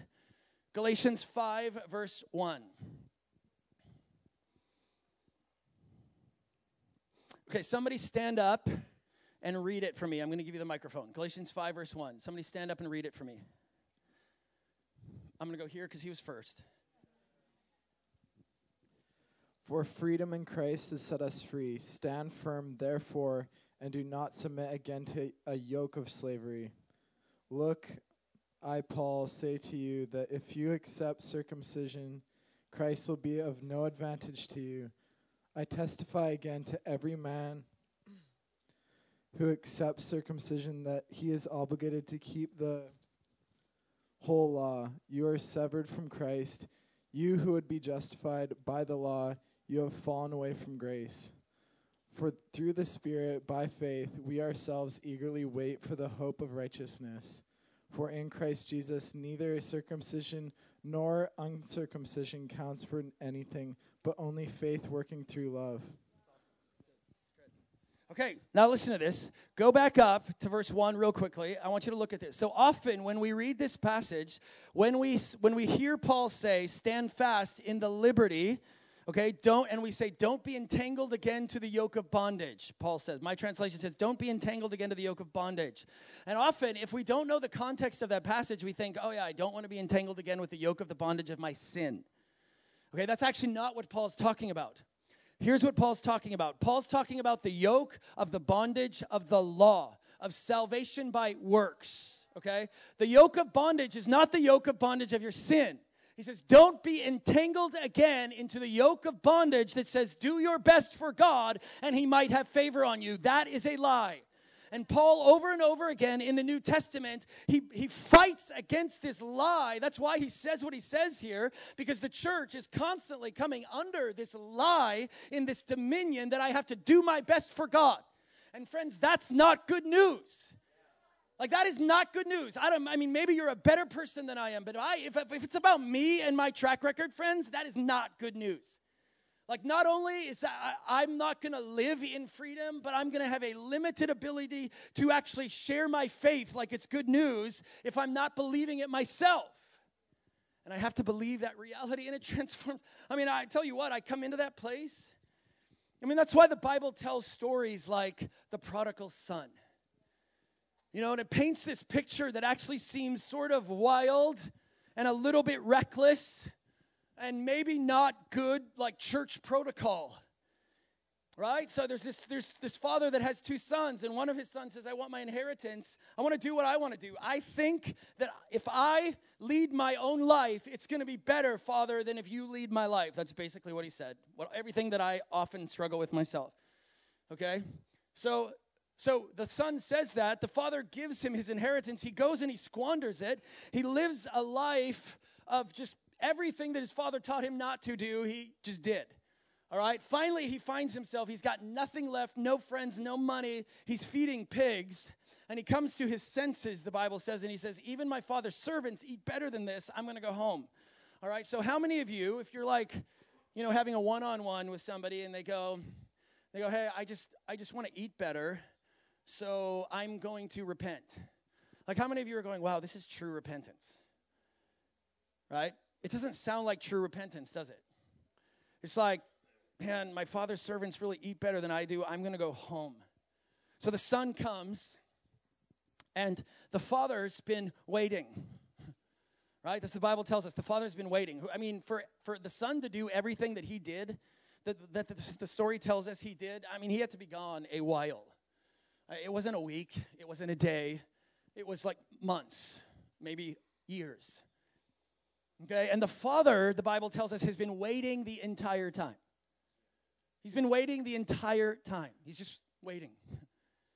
All right? And so he sees the son coming, and the Bible tells us that he doesn't if I was the father in that moment, and I'd been waiting months or even years for my son to return, and he'd been so blatantly disrespectful and disobedient, full of sin, I'm telling you what I would have done in that moment, even though I had been waiting, eagerly, longing, praying for his return, I would have kind of backed away a little bit because I wanted to know that he was really repentant.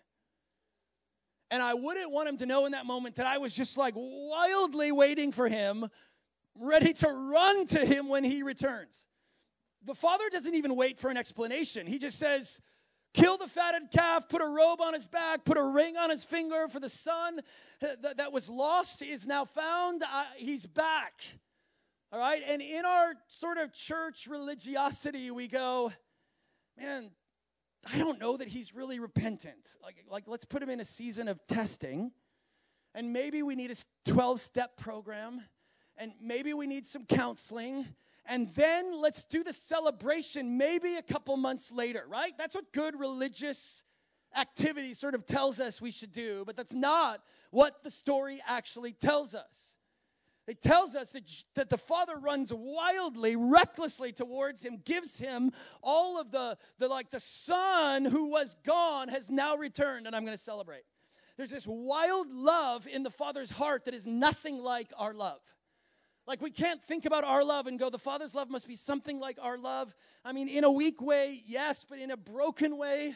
And the Father's love is so much bigger than ours. And if the Father really was only wanting his son to be a better person, then I think he might have actually gone, okay, I really need you to prove to me over the next 6 months that you really are repentant. I'm going to put you in a program. I'm going to help you out. Now, all of those things are good. Don't get me wrong. I don't think they're wrong. I think they're helpful. But that's not our first point of reference.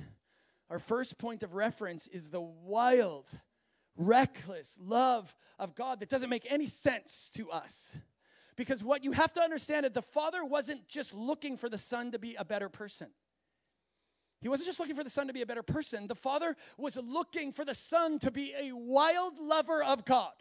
That's what he was like. I want love to grow in it. I want love that overflows into a song. And God knows the way he made the Son, and he says, I'm going to give him my wild love right now so that something happens on the inside of his heart. Friends, God's kind of like that crazy friend person who is like awkward sometimes. Like that's sort of what the Bible tells us. Like remember over here in Genesis 1, what did God want? What did God want? Say it louder. He wanted relationship. Okay, I want to be with you. Okay, well, like we want to hear that over and over again. I want to be with you. I'm going to ask you that tomorrow and the next day. So when I ask you, what did God want? I just want you to say, I want to be with you. Okay, let's all do it together. Ready? What did God want? I want to be with you. Okay, that's what we got to feel. We got to feel that ache when we read the Bible. So there we are, Genesis 1. God says, I want to be with you. In that context, and all he's ever done throughout history is say it again and again. I want to be with you. I want to be with you. He's really like that awkward friend. So let's just say, for example, tell me your name. Isaac. So let's just say I'm doing this DTS, although I'm not, but I'm doing this DTS. I run into Isaac in the cafeteria, and I'm going, hey, Isaac, my name's Murray. And I'm like, I'm super interested. Let's be friends. Where are you from? Wisconsin. Cool. I used to live in Minnesota. That's super close. We might have a similar accent. All right, so like I'm already connecting to Isaac, and I'm like, man, I really want to be friends with Isaac. So I'm like, every time there's a meal, I'm like, let's eat together, Isaac. Like, let's talk, And outside of every meal, I'm like, Isaac, hey, let's go get coffee, or hey, let's go do something. I mean, it's just like. All the time, after every class, every day. He wakes up in the morning and there's 5 texts from me that go, like, hey, Isaac, let's hang out. Like, what are your plans today? And he's like, geez, who is this guy? Like, stop. And he goes to talk to some of the leaders. And he's like, I don't know what to do with this person that just wants to be my friend all the time, okay? Just every conversation is like, I just want to know more about you. I just want to be with you. Like, tell me. Like, that's the awkward nature, all right? But here's what you have to understand. Like, God is a little bit like that awkward person that all he ever wants to do is to be with you. It's like the person on Facebook that goes like, Facebook request, and you're like, man, Isaac goes, so finally I Facebook request him because he's not answering my text. So I Facebook request him, and he goes, I was like, oh no, that's Murray. I like, delete request, and I do it again, friend request. And he goes, delete request, friend request. I'm like, I am relentless in my pursuit of friendship with Isaac, and Isaac doesn't know what to do with it. Friends, we are not like that as human beings. Like, if I want to be friends with Isaac, I first want to find out if Isaac is like, man, I know he's from Wisconsin and I'm from Minnesota, and it's like, yeah, we could have some things in common, but maybe we could be friends, but I don't want to throw all my cards on the table and kind of just go, I want to be your friend. Or when I first met Deborah, for example, I didn't just go like, I want to marry you and live with you for the rest of my life. Like, I didn't do that, right? It would freak her out.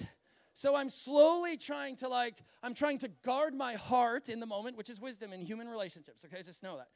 So I'm trying to guard my heart in the moment. I'm like, one step at a time, trying to move into relationship, okay? So I'm trying to get do you like me? I mean, I kind of like you. Do you like me? Like, I like you a lot. Do you like me? Literally, in our relationship for a while, I was asking her for percentages. I was like, where am I at today on the percentage? Like, I started at 45%. We've been married 16 years, so just know percentages are okay. But friends, God doesn't do any of that. God has none of the fear that guards his heart. There's the perfect love in God that he doesn't guard his heart from his relentless pursuit of us. He's not like, oh my gosh, what if Isaac doesn't like me? And I run wildly toward Isaac and I knock on the door of his heart and I go, talk to me, I want to be with you. He's not guarding his heart. God is that awkward sort of person that's just not going to stop knocking because all he wants to do is be with you. He has no fear that keeps him from running towards you in your weakest place. He has no fear. Perfect love casts out every fear. And so he's not guarding his heart in his relationship with you. He's just constantly, every moment of every day, friend request. Behold, I stand at the door and I knock. I want to be with you. I want to be with you. That's what he does all day long. And friends, if that's true in my weak, sinful state, then this gospel is better than I thought it was. And it produces something on the inside of me that if I can really believe it, and if I can live in that place, it changes me. And if the church believes that, I'll tell you, when we gathered, it would be so explosive, we wouldn't know what to do. Like, it doesn't matter if it was super liturgical. You know, you go into a Catholic church, and there's this, like, massive organ and choirs and things, and they're touching this gospel of the kingdom reality, and the place explodes. It erupts with worship. It has to. And that's what I believe God's going to do in this hour. He's going to give a revelation of a love that has no fear. A love that says, no, run into me in your weakness. And he's going to produce a song. The song that comes from the end of the earth is because people are actually seeing how good the gospel really is. It's not just like the church decides that music is more important. It has nothing to do with that. They look at the gospel and they go, this is so good. I can run into him rather than away from him. And now my heart is just naturally going to explode in a song. So, to sing is to believe. Just is to believe. You want worship to grow in your church or in your small group? Just start looking at how good the gospel really is and let it start bubbling up in the hearts of people. Don't try to make it happen with stuff that you do. Like, make it happen with truth that moves you to an action that is explosive. So to sing is to believe. This one's closely connected. To sing is to love. To sing is to love. So when you are believing the gospel, singing gives you that thing where you just like, there's moments where it's just so good, it's overflowing on the inside of you and you just got to sing. All right, it's just like there's nothing like it. There's times that you just can't say it. You've got to sing it. And the main accusation, for example, that God has in the Old Testament against his people is that these people come to me with their lips, but their hearts are far from me. It's a little bit like that illustration of me and my wife on a date when I'm telling her, like, I don't feel anything, but I'm here. Isn't that awesome? Okay, so just so you know, now I want to say this clearly. There really are those moments where you come and you feel nothing and you make a decision to worship. It's true. But God really wants something to happen on the inside of your heart. He wants you to feel something. I remember as a worship leader in a number of different churches, just the conversation of, you know, when you're spending longer hours in the place of worship and maybe you're just repeating that one phrase over and over again. It's super kind of more normal and common now. 10, 15, 20 years ago, it wasn't. You know, what Bethel does or what IHOP does and just that like sort of prophetic, sort of spontaneous overflow of a song wasn't real common 20 years ago. All right, so that idea of we're just going to sing this over and over again and see what God does was like, I mean, I had so many people come to me and go, like, this just seems like manipulation. Like, you're manipulating my emotions. And I remember trying to answer that in my, like, okay, I want to sound super theologically correct right now. So I tried to find places where I could go, like, no, this is what's happening. And, of course, I could go, well, in the throne room, they never stop crying out, holy, holy is the Lord God Almighty. And so if it's good enough for them, it's good enough for me. You know, like, they're not being manipulative, so I'm not either. So that's true. I don't think we want to manipulate people's emotions, but I like to determine the difference between emotions and affection. And affection is that thing that I believe is like when truth is just like a fire. Like the Bible talks about the Bible or the Word of God being like a fire shut up in our bones. It's like it's like explosive. It's like it moves my affections. And maybe it looks emotional, but I would go, it's deeper. It's like I'm seeing how good the gospel really is, and I'm exploding on the inside. Okay? And when someone comes to me now and goes, like, when you lead worship, it just kind of feels like you're manipulating my emotions, I go, yes, I absolutely am. Yes, that is my goal. Here's what I want to do. I want to move your heart to actually feel love for God. Like, I really do. Like, love is not, it is a decision. It is. Love is a decision. It's a thing that I decide to do, but if it's only ever a decision, is it really love? Like, God actually wants us to feel love. Like, when I get to have Ellie with me right now, which is great. I love it. But I don't always get to have one of my kids with me, or I don't have to have my wife with me. I'm telling you, I'm just gone a day, and I already miss them. Why? Because I feel something. Are my emotions being manipulated? No. I love them, therefore I feel something. Okay? So God, when we sing, we actually give our love to God. It's powerful. I believe that God gave us music specifically for us. One of the reasons was to just obey that great commandment, to love him with all our heart, soul, and might. Do you know that he gave us music? Like, music wasn't our idea. We didn't, somewhere in history, come up with the idea of music. It's not like God looked at David one day on the hillside and went, whoa, harps, that's cool. We should get those in heaven. No. Worship, music came to us from God. He gave it to us. And you have to understand this. Music is not neutral. Music is powerful, and it's deeply spiritual. It's not neutral. So, and I believe whatever God gives us as a good gift, Satan wants to counterfeit. So he wants to take the good thing, and he wants to corrupt it to woo our hearts to love the world more than we love God. Okay, so we live in this moment where there is this global worship movement on the earth, and Satan is countering this global worship movement with his own global worship movement. So music can move our hearts to love God. I mean, you know it. It's just like the music starts, you feel something. Just so you know, that's not an accident. He made it that way. Like, don't go like, hey, let's stop all the music because I don't want to manipulate your emotions right now. I just want this to be like real. No, music is real. God gave it to us for us to actually stir our hearts to feel affection, love. The truth overflows in us, and we sing and we respond to him. So to sing is to love him. Like, just to really overflow with, I feel love for God. And don't get me wrong, I'm telling you what, the checklist, the show up, the I'm here thing is important.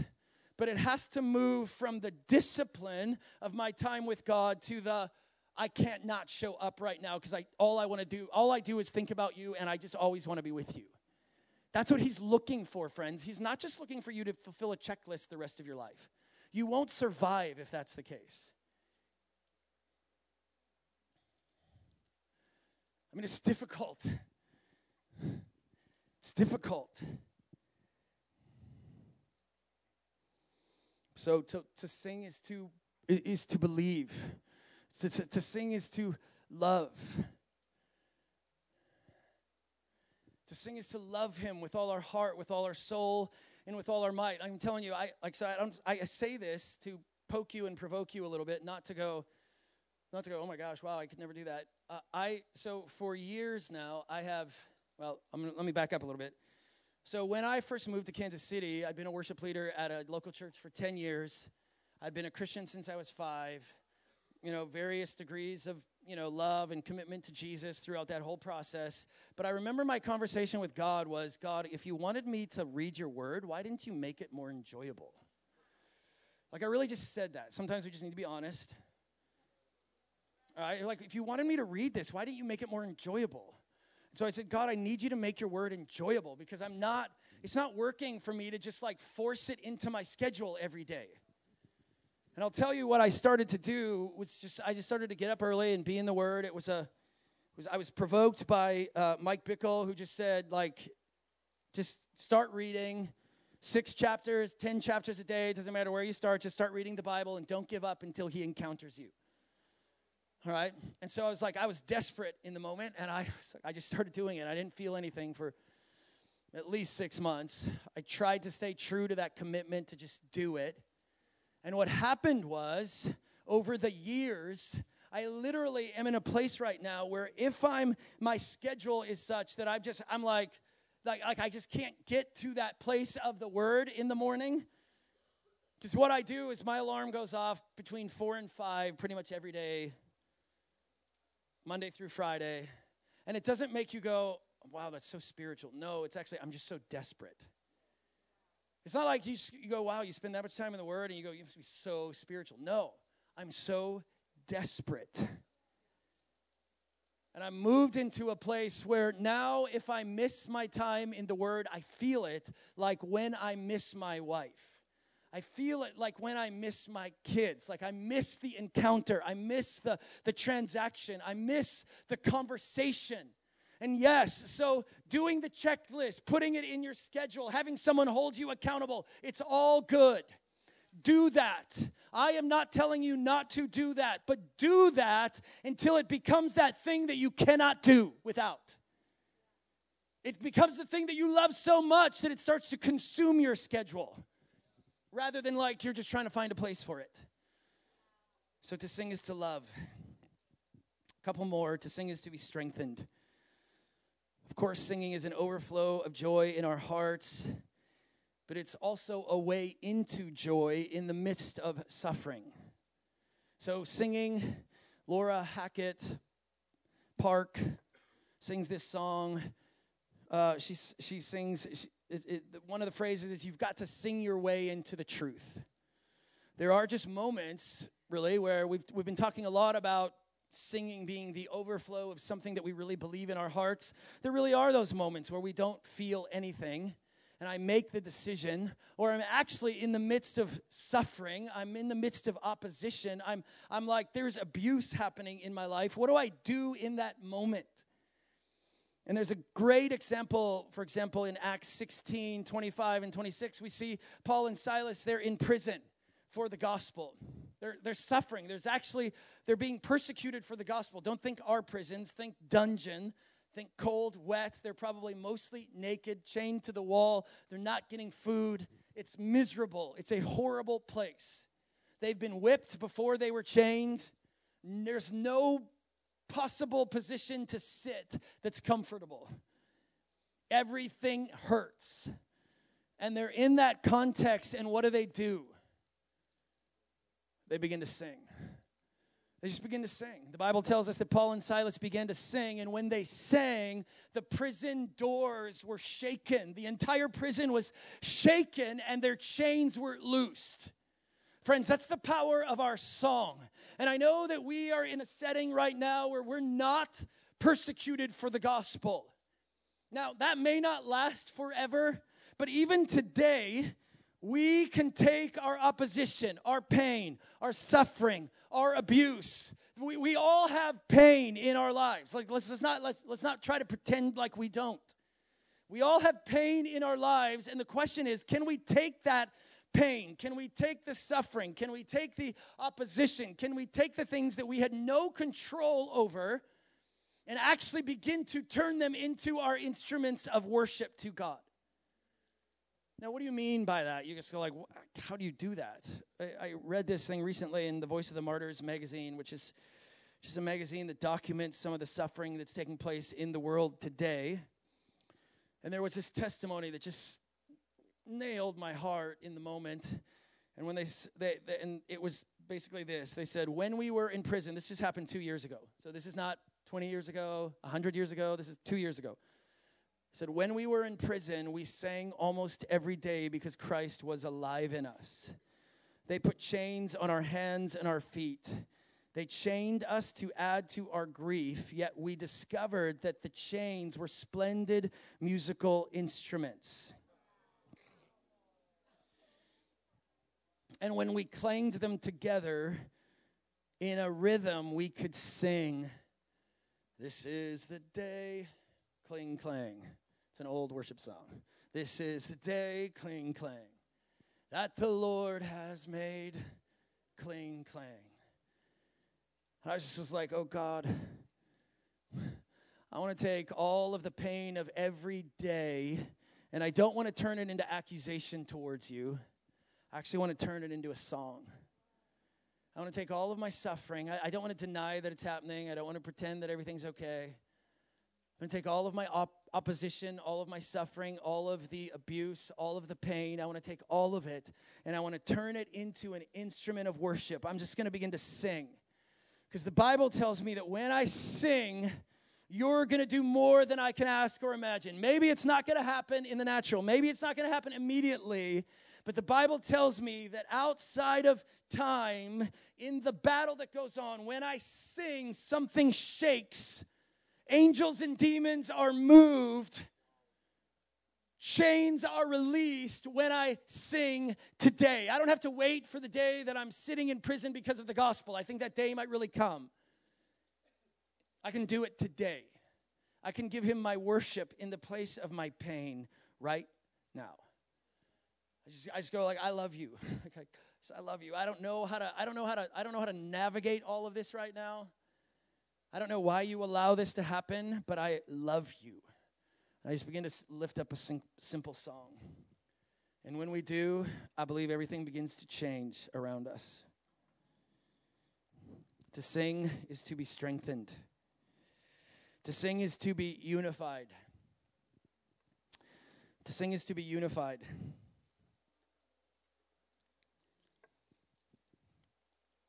So, our singing, and this is, I'm gonna read something that I read a couple years ago in Time magazine, specifically related to singing, and it's telling us what science is telling us about singing, the power of singing. All right, and I don't need science to tell me, to kind of like remind me or help me to believe that what God said is true. But it's kind of nice when all these years later, scientists begin to discover what God knew at the beginning. All right? Here's what Time magazine says. When you sing, musical vibrations move through you, altering your physical and emotional landscape. Group singing, for those who have done it, is the most exhilarating and transformative of all. Okay, what we do when we gather together to worship is group singing. Okay, it's the most exhilarating and transformative of all. That's not the Bible, that's science that's saying that. It takes something incredibly intimate, a sound that begins on the inside of you and shares it with a room full of people. So it's not surprising that group singing is on the rise in America. 32.5 million adults sing in choirs today. That's almost up 10 million over the past 6 years. Many people think of church music when you bring up group singing, but there are over 270,000 choruses across the country, and they include gospel groups to show choirs. As the popularity of group singing grows, science has been hard at work trying to explain why it is such a calming yet energizing effect on people. What researchers are beginning to discover is that singing is like an infusion of the perfect tranquilizer, the kind that both soothes your nerves and elevates your spirits.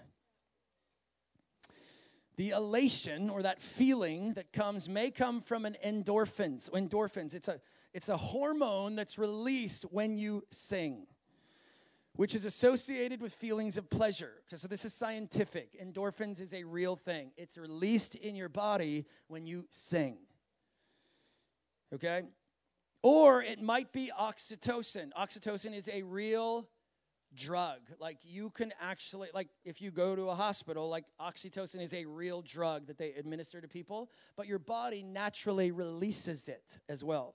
So oxytocin, another hormone, is released when you sing. This has been found to alleviate anxiety and stress.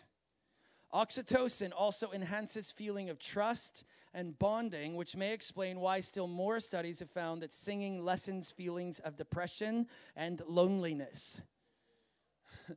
So it's like there's science telling us that there's a chemical on the inside of your body, or a number of them, that are released that causes feeling of pleasure or it begins to make me feel more connected to those people around me, or it begins to lessen anxiety, or it begins to cause me to grow in trust for the people around me. And I go, oh, well, I guess it makes sense that the kingdom of God is a singing kingdom, because there's worship that never stops. There's intercession. The singing produces this unity and moves us into a place of perfect love. God knew that when he put my body together. God created my body to release certain chemicals that produce something in me when I sing. It's scientific. Science didn't come up with the idea, God did. We're just now recognizing that it takes place. Friends, singing transforms something on the inside of you. And today I just want to say yes to the wisdom of the kingdom of God, and give yourself to just like this bursting song out of the inside of you. Whether it's like, I feel nothing right now, but I'm coming to be strengthened, so I'm going to begin to sing. I am wrestling with sin right now, so I'm going to take a passage, I'm going to meditate it on, I'm going to sing that little phrase all day long because I'm desperate.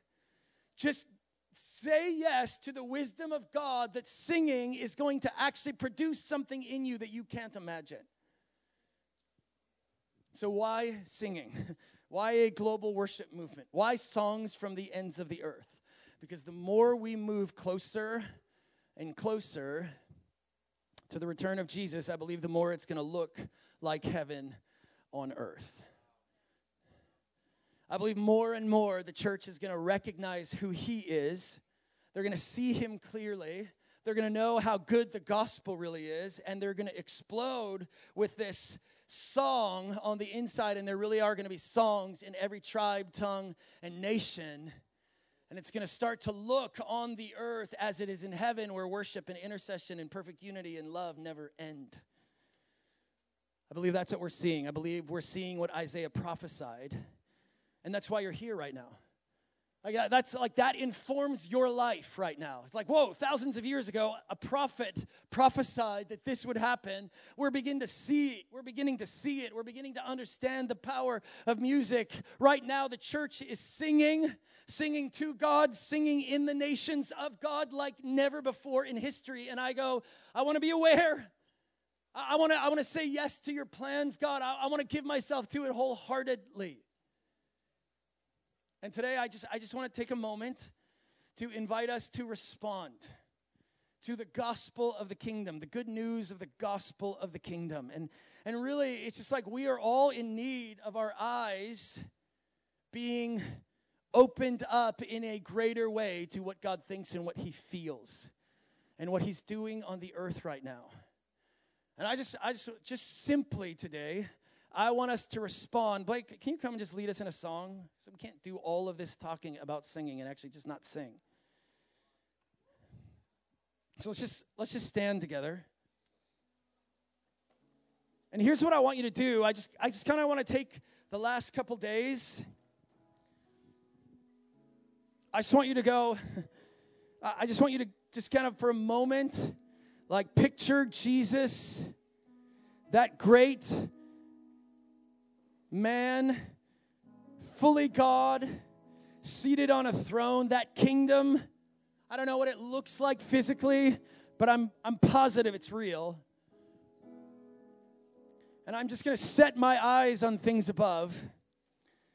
And I'm going to give myself to the wisdom of heaven, and I'm just going to begin to sing. Okay, so here's what I want us to do. Just for a moment, we're going to stop to sing, and I just want us to respond just to the gospel of the kingdom, what we talked about yesterday. Okay, because what we did right now just really would seem so foolish to the world. So like, I'm sorry, what were you doing? Or just singing sort of like spontaneous songs to God? Like, why would you do that? So foolish to the world, but you don't understand that what we don't see, if we could like remove the veil of the spiritual world, we would see that our songs were powerful and executed vengeance. We're going to talk about this tomorrow. Executed vengeance. Angels and demons move when you sing. Something changes when you sing. And so we say yes to the gospel of the kingdom. We go, yeah, I'm gonna give myself to that gospel of the kingdom. I'm gonna follow you and your ways, and I want to see it as more real than I see this world. I want to see your kingdom, your ways, the wisdom of worship, the wisdom of intercession, the worship of unity. I mean the wisdom of unity, the wisdom of our perfect love. I want to see it more clearly. If you just want to say yes to the gospel of the kingdom, you want to give yourself to the ways of the kingdom, I just want you to come up. As a response to the gospel. It's like, yeah, I believe the good news. I want to run into you when I sin. I don't want to run away from you when I sin. I want to be confident in love. I want confidence in love. I want what David had.